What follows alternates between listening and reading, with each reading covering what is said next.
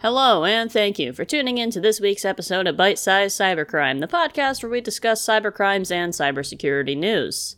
Today we will be discussing a cybercrime gang that is pretty different from most. They sell fake accounts and hacking tools to enable other cybercriminals to commit major attacks, and many of their accounts and tools have been purchased and used by ransomware gangs I've covered on this podcast. This is including Scattered Spider, who is responsible for breaching MGM. So, how does a ring like this even work? What exactly are they selling to enable attacks, and why aren't they just performing the attacks themselves? Storm 1152, as they are called, provides a variety of services to other cybercriminals, but most notably they sell fake Microsoft accounts created by bots. The accounts trick Microsoft into thinking they are legitimate users.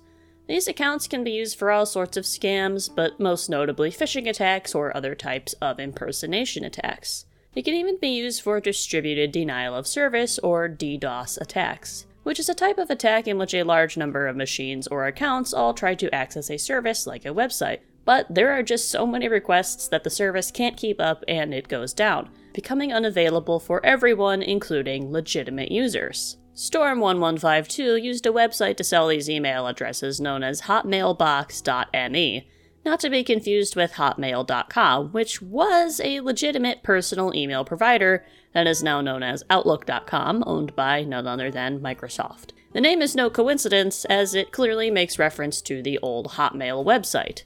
The group also made and sold services that can be used to bypass CAPTCHAs. A CAPTCHA, or completely automated public Turing test to tell computers and humans apart, is, well, a test that humans can pass but machines can't. It's kind of in the abbreviation.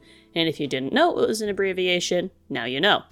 Usually they will ask you to click on a check mark or click on images of certain items that a machine, in theory, can't identify. And then sometimes you get into situations where it asks you to click all the boxes that contain a motorcycle, and there's like a sliver of a motorcycle in one box, and you're not sure if you should click it or not. I still don't really know what the correct answer on that is, but I usually pass them anyways, so I guess it knows I'm human. Either way, with the rise of AI and improved machine learning, some CAPTCHAs related to identifying images can now be defeated by machines, allowing for bot accounts to be created more easily and quickly. The websites used to sell the CAPTCHA-solving services are known as First CAPTCHA, Any CAPTCHA, and None CAPTCHA. The group also published detailed instructions on how their products can be used, which includes video tutorials, and they even had a customer service chat to assist if any hackers had issues using their services. Apart from being completely illegal, this operation actually functioned a lot like modern software companies when you think about it. But again, why do this? Why not just pull off ransomware attacks yourself with this huge infrastructure of fake accounts? Well, Storm 1152 likely wanted to avoid publicity and run their operation as long as possible. And pulling off a ransomware attack will give you massive amounts of publicity, and depending on your location in the world, result in very serious criminal charges.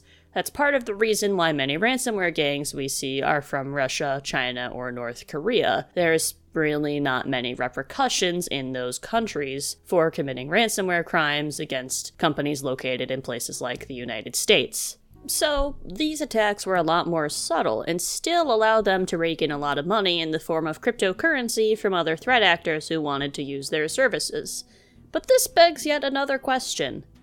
Why are advanced hackers paying some other group for fake accounts and CAPTCHA bypass services when they could just do all of that themselves? And to answer that, I'm going to make a comparison. Why would you go out to eat at a restaurant when you are able to cook food for yourself?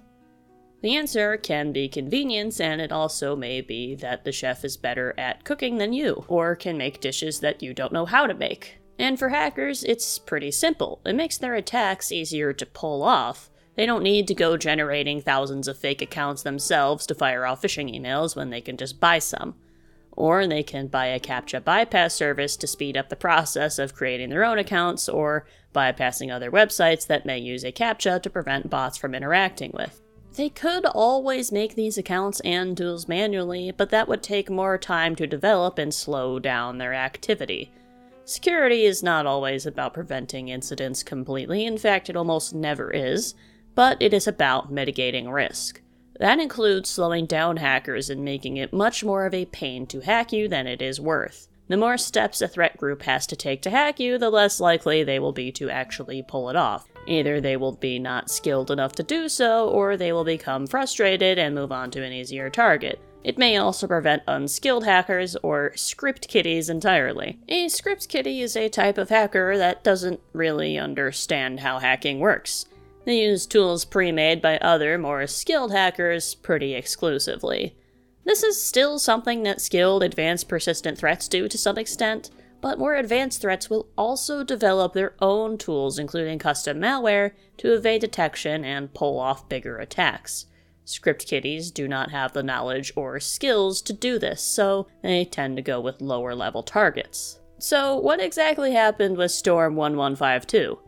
Microsoft's Digital Crimes Unit filed a complaint and obtained a court order from the Southern District of New York to seize the United States-based websites and infrastructure that Storm 1152 ran, including hotmailbox.me, FirstCAPTCHA, AnyCAPTCHA, and NoneCAPTCHA, as well as other social media accounts advertising these services. In total, 750 million fake Microsoft accounts were uncovered in the operation, and Microsoft sued 3 Vietnamese-based individuals part of Storm 1152 who ran this operation, unmasking at least part of the group to the world. Microsoft did not do this alone, and was assisted by cybersecurity company Arcos Labs.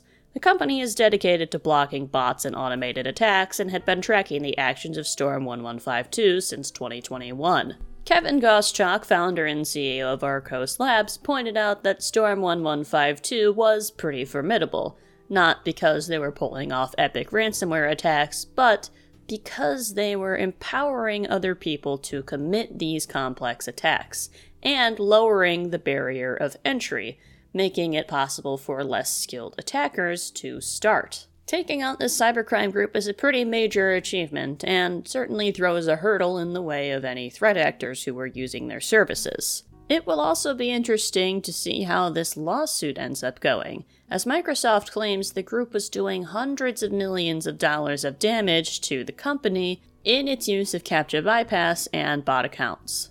Thank you for tuning into this week's episode of Bite-Size Cybercrime, and another thanks to MicrosoftBlogs.com, Arcos Labs, Bleeping Computer, The Hacker News, TechCrunch, and InfoSecurity Magazine for reporting on this case. And until next time, stay secure.